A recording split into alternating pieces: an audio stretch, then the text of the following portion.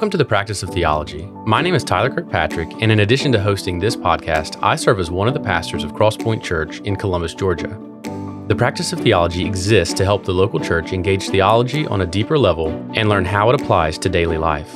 Today we have the privilege to enter into a conversation with Greg Gilbert to discuss the question, what is the gospel?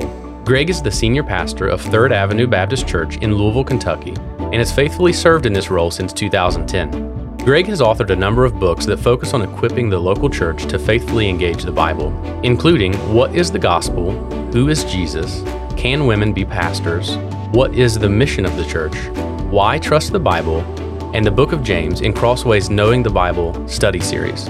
Greg has also written for organizations like Crossway, the Gospel Coalition, Desiring God, and 9 Marks. To find out more about Greg, you can check out thirdavenue.org and follow him on Twitter at Greg Gilbert. I'm really pleased to have Greg with me on the podcast today. I trust that this conversation will be a blessing to you, and my hope is that the Lord might use it to shed the light of the gospel into the dark places of the world, and through this conversation that he might quicken unto life a lifeless heart.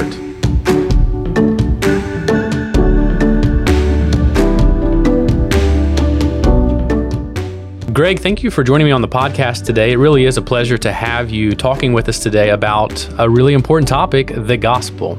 Yeah, thanks, Tyler. Really good to be with you. Yeah, absolutely. It's my pleasure. So the first question, it's a no-brainer. What is the gospel? And the reason we have to ask this question is because answering what is the gospel also helps us to answer a similar question, what isn't the gospel? Yeah, that's right. Well, I mean, let's just start with definitionally. The word gospel means good news. It's the message of Christianity that Jesus himself proclaimed, and that even before he arrived, the prophets were giving us the outlines of this message that was going to be proclaimed. After Jesus' resurrection and ascension, this is the message that the early Christians and the apostles preached throughout the world. So that's what it is definitionally. As for what it is content-wise, it's just the very good news that even though we are sinners and rebels against God who created us, and because of that we deserve to die spiritually, God is a God of love and compassion and mercy, and therefore he sent the second person of the Trinity, the Son of God, to become a human, to live as we should have lived from the beginning, to die the death that we deserve because of our sins, and then to rise again to resurrection life, so that if we, any of us human beings, will put our trust in him and bow to him as King of Kings and Lord of Lords, we will be forgiven and saved from the consequences of our sin.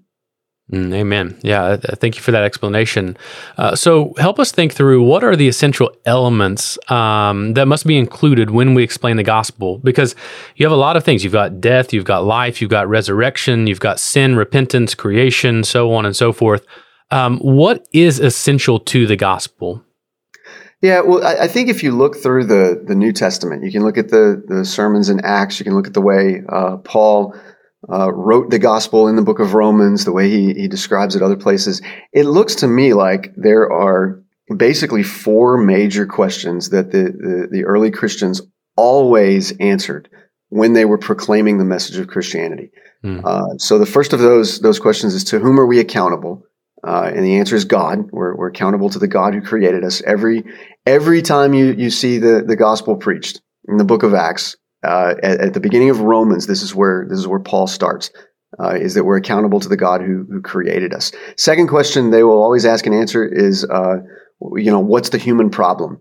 Why do things go wrong? Is it sociological problems? Is it this or that? And the answer that they give is, everything has gone wrong for human beings because of sin, because we have rebelled against God, both as individuals and as a human race. But that's the second one. Third one, of course, is what is God's solution to that problem? If there is one, right? He's not under obligation to give us a solution, other than just wiping us out. But he does. He sends Jesus, the second person of the Trinity, to become a human being, live, die, rise again. That's God's solution to the problem. And then the fourth thing they always talk about is, what therefore is our response to this solution, and what they say is faith and repentance, which are kind of two sides of the same coin, right? Mm-hmm. But those 4 things seem to be what they organized the presentation of the gospel around. So God, humanity's sin, Jesus Christ's person and work, and then the response that we're to give to that. Right. So the little shorthand, the sort of back of the napkin shorthand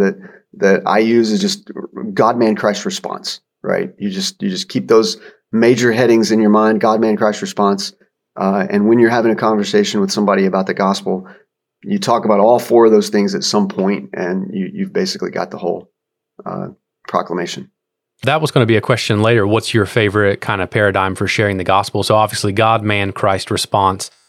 So when you're doing that, do you always start with God and end with response? Or, if someone's listening and they're like, okay, I've never even heard of that, maybe walk us through how you might use it in just a casual conversation with an unbeliever.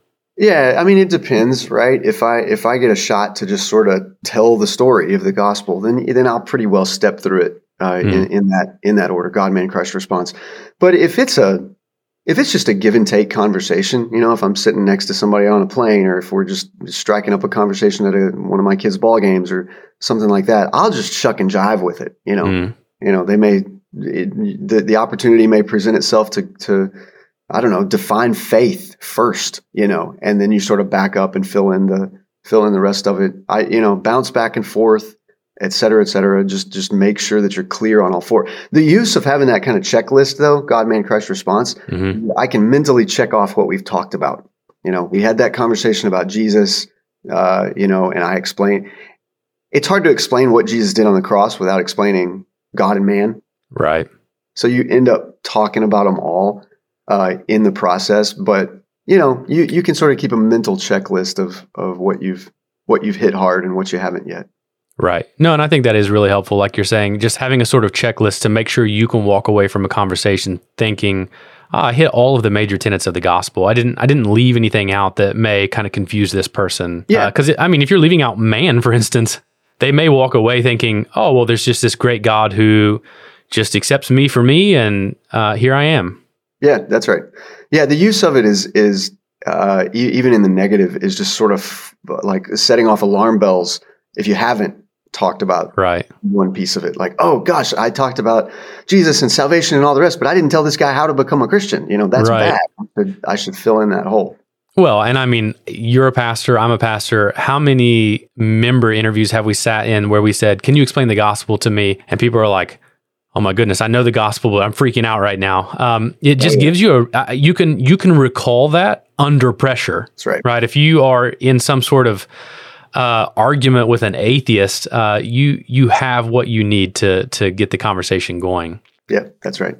So in the opening question, I had mentioned one reason to define the gospel clearly is so we can also define clearly what it is not. So let's talk about some of the common misrepresentations of the gospel and why they're not really the gospel. There have been books written and theologians often, a lot of people, preachers, pastors, people in churches refer to them as the counterfeit gospels. And I'm thinking particularly of three of the more prevalent that would be dangerous to a church like ours. So therapeutic, moralistic, and social.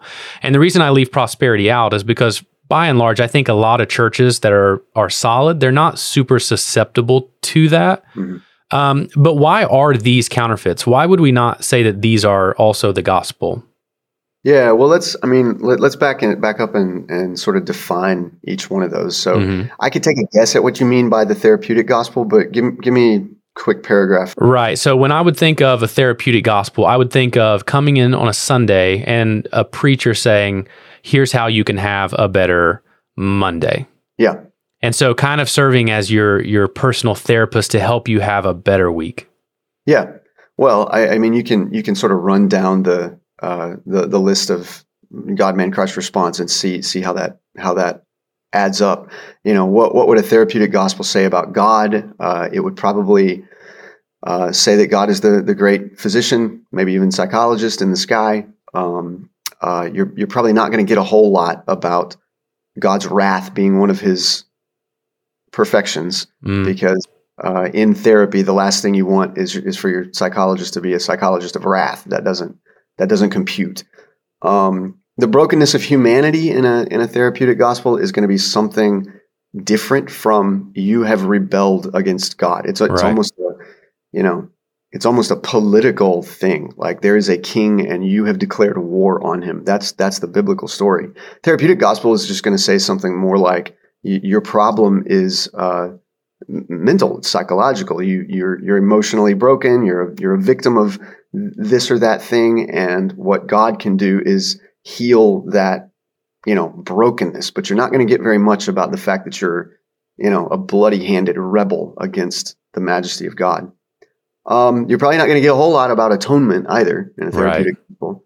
It's just going to be Jesus as shepherd, petting the little baby sheep that he's holding onto in the stained glass window.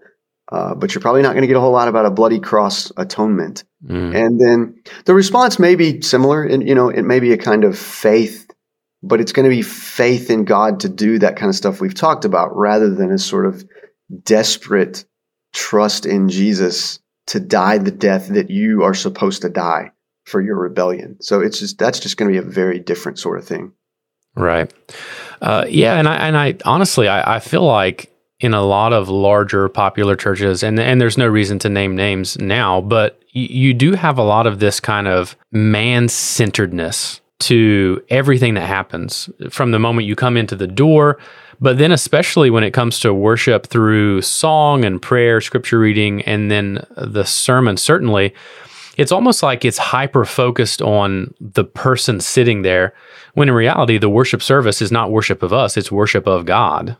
Yeah, it's a strategy, and the strategy is if you can identify and at least be making an effort to meet people's felt needs, then they'll be more likely to have a positive opinion of Christianity and your church. The trouble, though, is that you make everything about felt needs, and you wind up preaching a different gospel.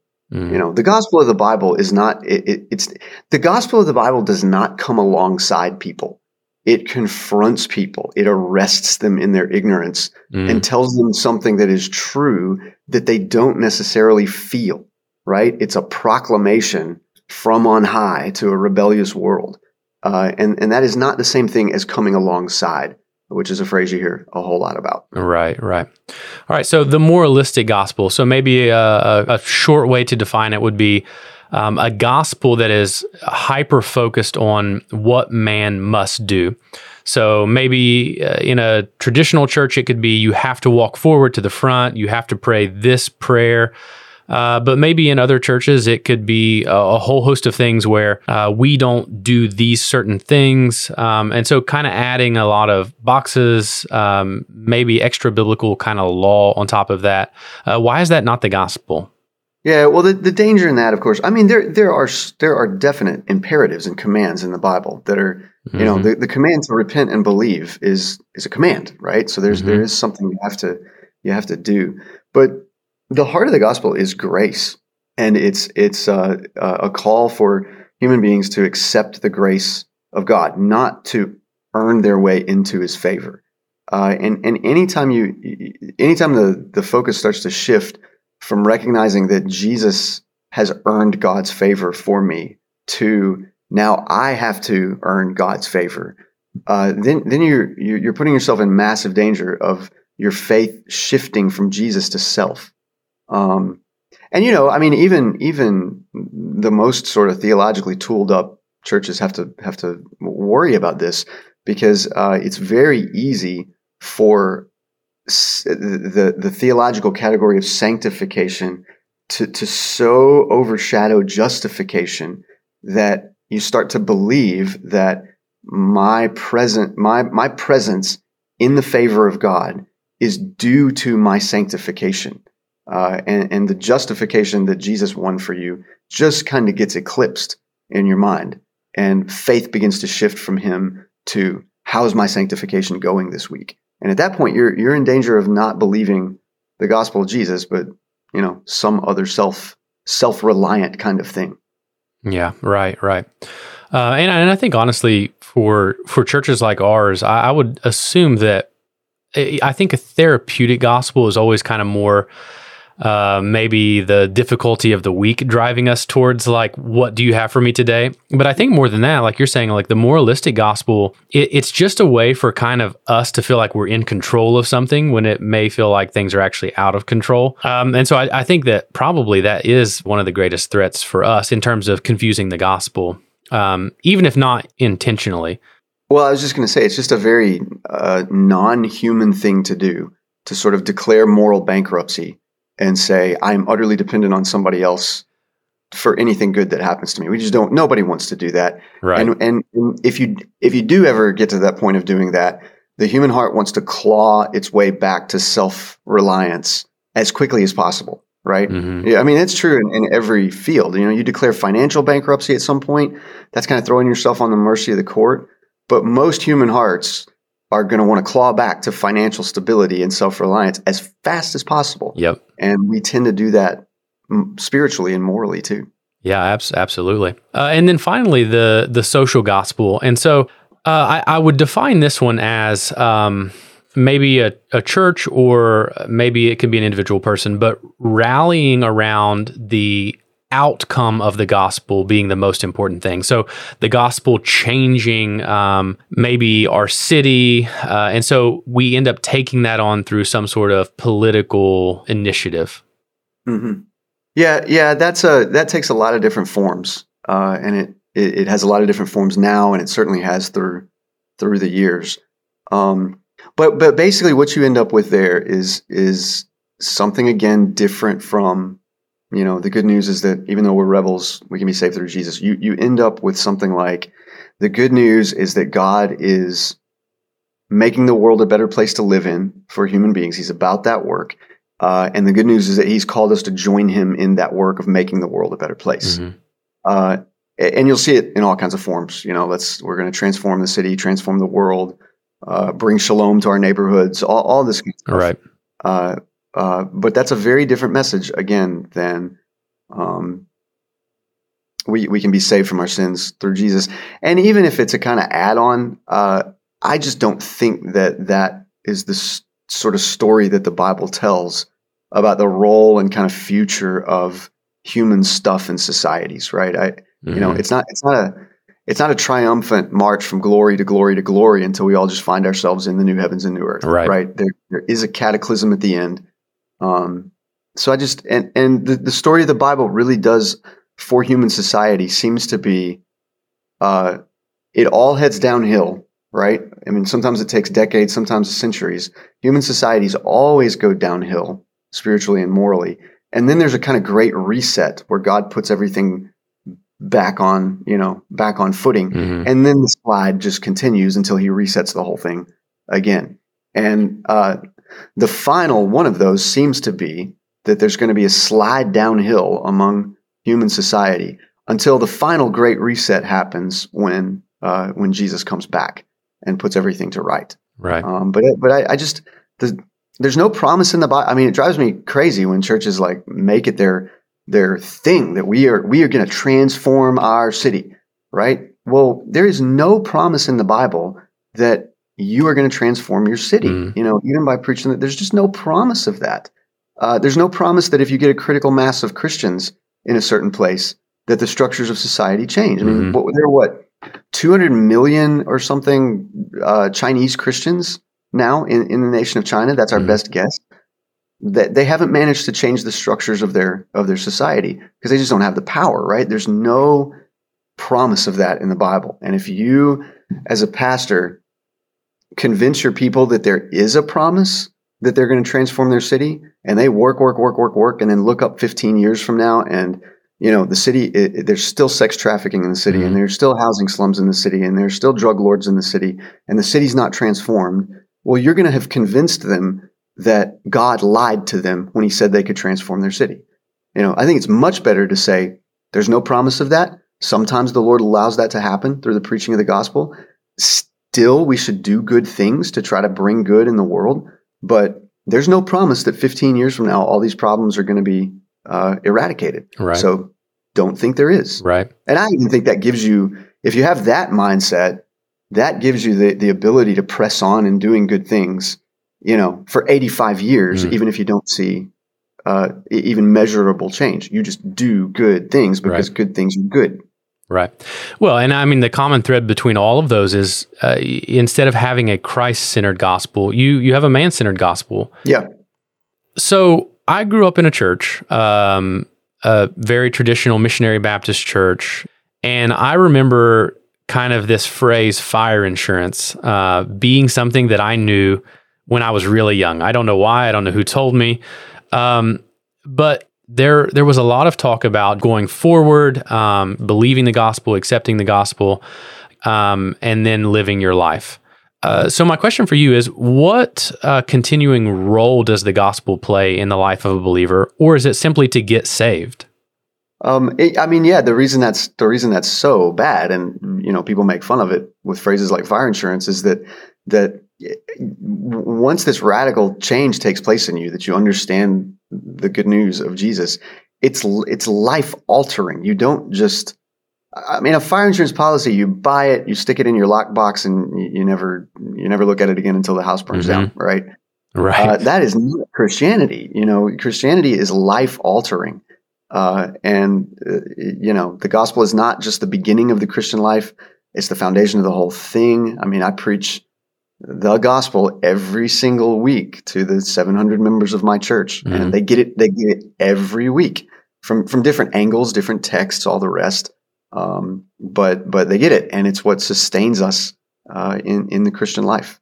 So you never get away from it. It's not something you just set on the shelf and pull out at the moment of your death. It's a life altering thing to realize who you are and who God is, and what Jesus has done for you. Right. So that's kind of why, we need that constant reminder. You preach the gospel every week at your church. We preach the gospel every week at our church. So why do we so easily disremember the magnificent truth of God's work in Christ for us? Why is it that we need to be reminded week after week? Well, our hearts are sleepy, right? I'm preaching through the book of Hebrews, and one of the main exhortations in that book is don't drift away, right? You don't neglect this great salvation that we have. Our hearts are sleepy. Even after we become Christians, we're just not able to sustain an active focus on what really matters for very long because we're weak human beings, and so we tend to drift. We tend to let other things intrude on our consciousness and our attention. The pressures of the world will often cause us to smooth out the rough edges of the gospel. Sometimes, I think most of the time when a church or a person or a generation abandons the gospel for something less, it's never a malicious thing going on in their hearts, right? It's sometimes an insidious, devilish thing that's going on, but it's not malicious. It's not like they wake up in the morning and say, today we're going to abandon this portion of the gospel. It's almost always an effort to make the gospel more palatable to the world. It's almost always evangelistically driven. And so depending on what the world is thinking about and offended by on this particular year or whatever, you shift the message of the gospel just a little bit to try to get through those defenses.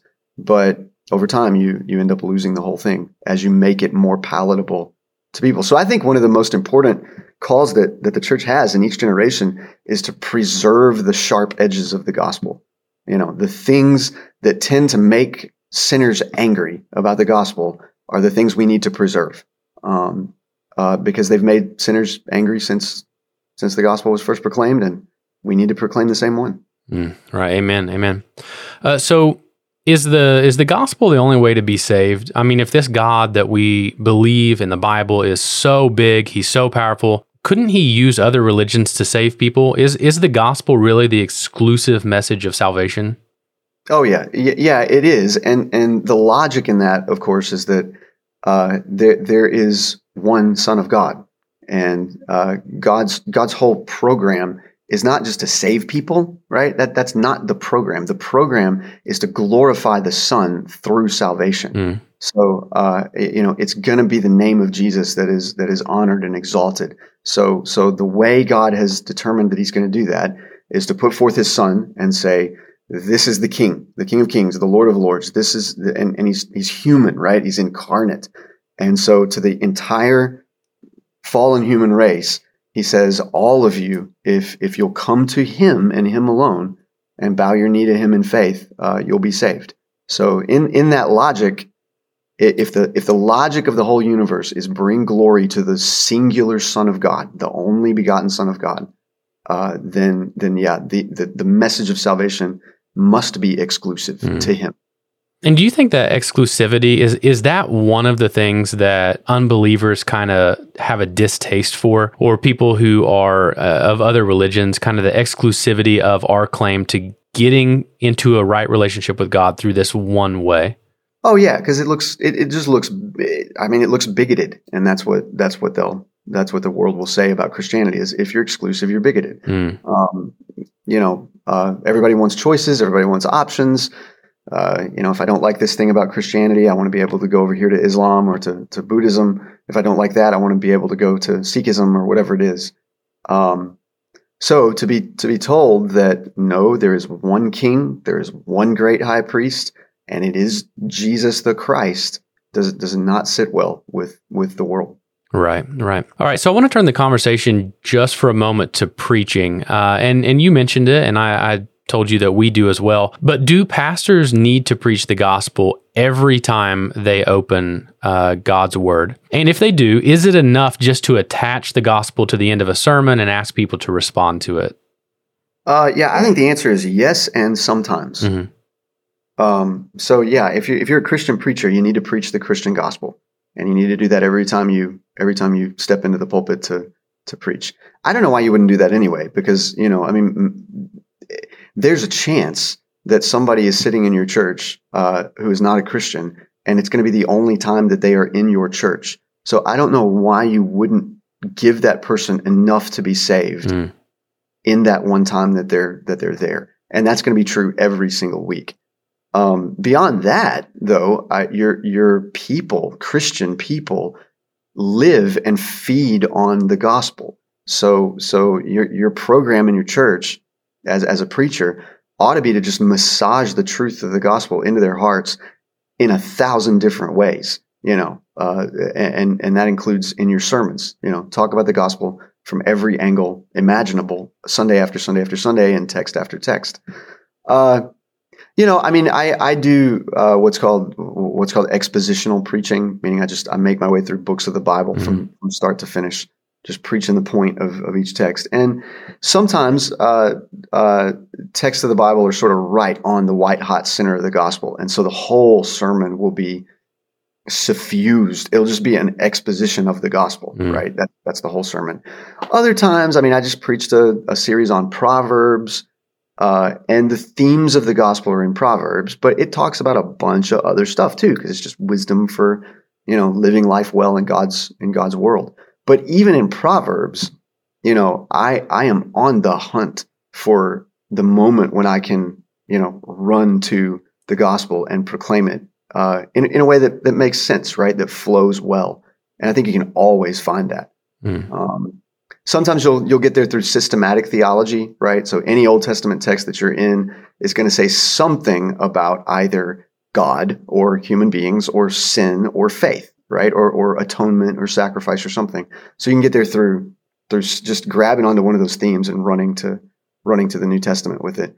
Other times you can get there through what's called biblical theology, the storyline of the Bible. So if you're preaching David and Goliath, right? The point of that is not have courage and slay your giants with God's help. That's not the point. The point is that the rightful king of Israel at the time, who would eventually become the king of the universe, the rightful king of Israel fights his people's battles for them. He's their champion.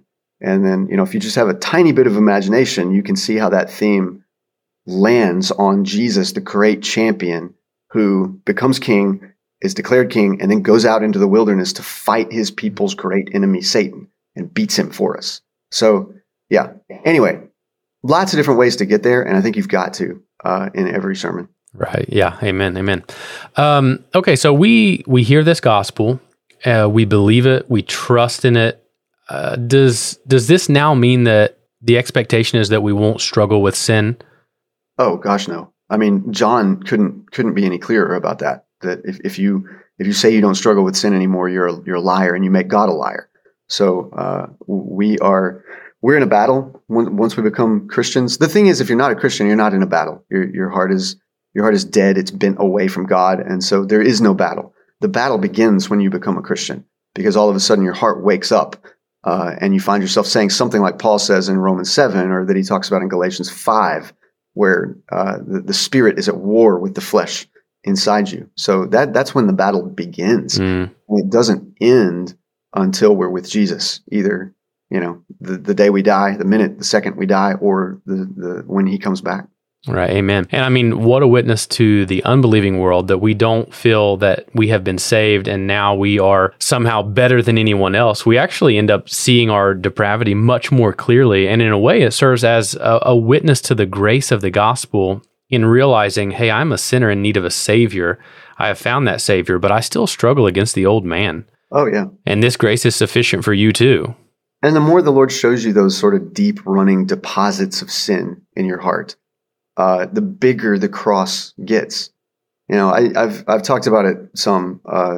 If you think of it as a graph, right, on a piece of paper, so to speak, you got one line that represents your understanding of the glory and holiness of God. And as you become a more mature Christian, that line through time gets higher and higher and higher, because you're understanding God to be more and more holy. There's another line underneath that, though, that's your understanding of your own sin and depravity. And as time goes on, that gets lower and lower and lower. So the gap between you and God is getting bigger and bigger and bigger as you become a more mature Christian. And what is it that fills that in? It's the cross, right? So as you get more mature, you feel yourself to be more sinful, more depraved. You see it. God gets more holy to you. And in the gap, Jesus is getting bigger and bigger and bigger and bigger to you. Yeah, amen. So how would you encourage someone that you truly believe is a Christian and yet has deep struggles with their faith? You mean like assurance of salvation kind of questions? Mm-hmm. Yeah, I wrote a book called Assured a couple of years ago. It didn't sell a whole lot of copies, but I still think it's a good book. And I wish it had gotten a little more attention, mostly to help people. Right. But in that book, what I talk about mostly is that when Christians are having assurance of salvation struggles, for some reason there's a knee-jerk reaction to want to spend a whole bunch of time and energy self-evaluating and trying to fix whatever bad fruit or rotten fruit they see on their spiritual tree. The trouble, though, is that if you want the fruit to get healthier, right, you have to tend to the root of the tree. You can't just spend a bunch of time painting the apples red or duct taping oranges onto the tree or whatever. It doesn't work. You have to tend to the root. And how do you do that? To get rid of the metaphor. Well, I think what you do is that you focus on the truths of the gospel and the promises of God.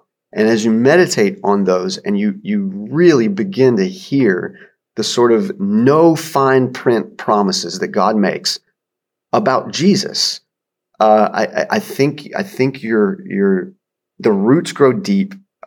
You start to feel more secure in the promises of God and the truths of the gospel. And what happens as you do that is that the fruit begins to get healthier, right?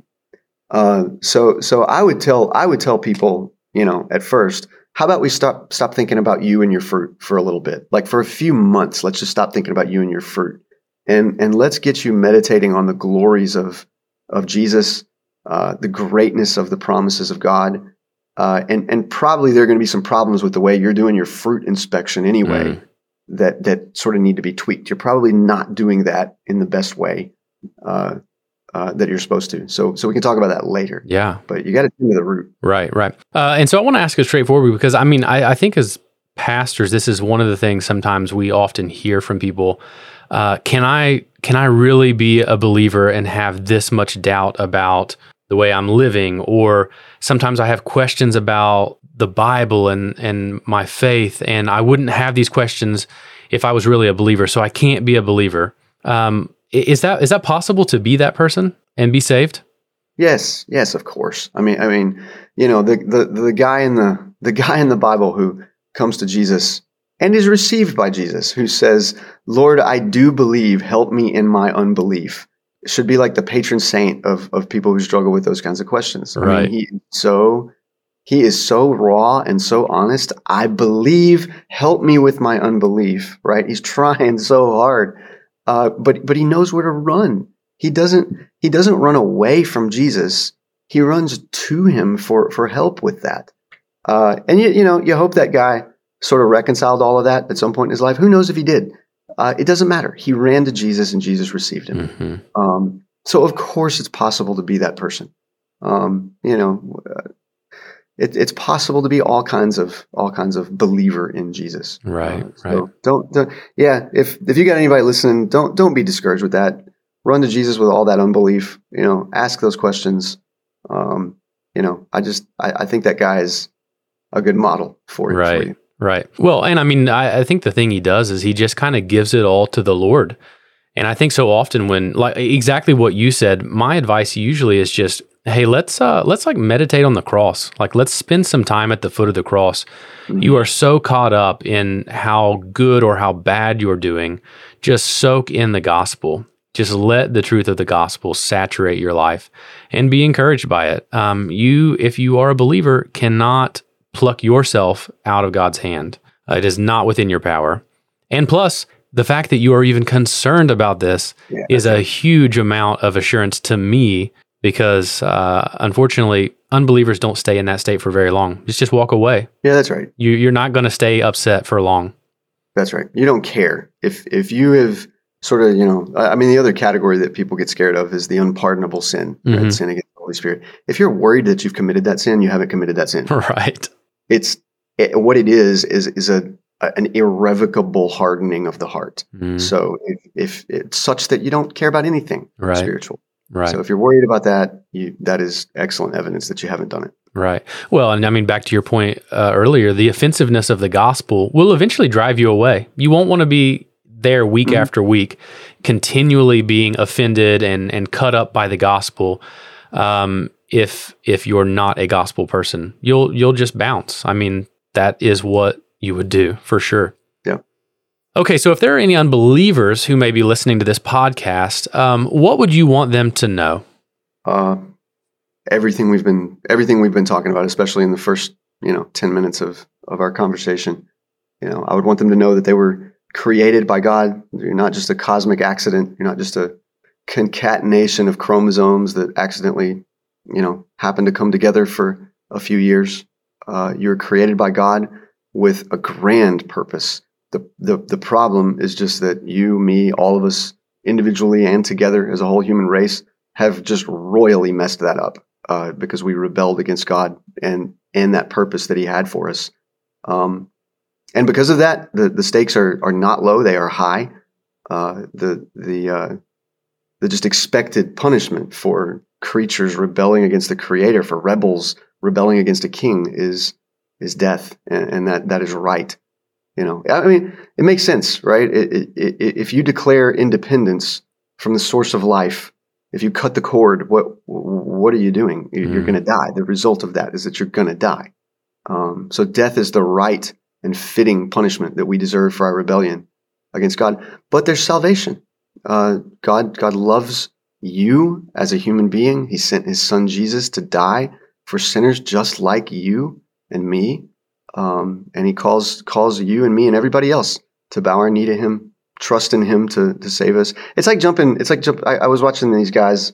I was in Twin Falls, Idaho the other day, and watching these guys jump off a bridge, base jumping, and they'd fall, however many feet, and then pop the parachute. Those dudes are putting their faith in that parachute, because if that thing doesn't open, they're gonna splatter, at the bottom. So, but they jump off. They trust the parachute to save them. They pull the ripcord and they float to the ground. Mm. Same thing with Jesus. When you put your faith in Jesus, that does not mean you're saying, I believe that this guy existed, even though there's no evidence for it. That's not what you're saying. There's plenty of evidence for Jesus. There's evidence of the resurrection. It's all true. It's as true as the fact that George Washington was first president of the United States. Mm. That's not what faith means. Faith is saying, yep, I really think he He is who he said he is, and he can do what he said he can do. And now I'm going to trust that in the same way those dudes trust that parachute when they jump off the bridge. And you're saying, I got nothing else. I got nothing else that's going to save me. There's no cushion at the bottom. There's nothing. It's Jesus or nothing. Jesus or splat for me. And that's what it means to trust in him. But Greg, you don't know me. I'm too broken. I've been hurt by everyone I've ever known. I've been hurt by the church. I'm too sinful. All of this good news is great for people like you, but God can't save me. You just need to read more of the Bible. You need to see the kinds of people that Jesus did save. They were wrecks in every single way. And ironically, there would be a certain amount of pride that would have to be dealt with if you're going to say, I, of all people, am beyond the hand of the creator of the universe. Oh, come on. This God is way bigger than you. He's way bigger than any sin you've ever committed. And it is just, you start reading the Bible, it is astonishing what Jesus is willing to forgive. And you're not beyond that. Yeah, amen. All right, Greg. Well, thank you for this helpful conversation. Thank you for just being so thorough and pastoral with us in your answers. I really appreciate your time and just your desire to be with us today. Yeah, thanks, brother. It's a good conversation. Enjoyed having it. Thanks for inviting me on your show. Yeah, absolutely. Thanks again.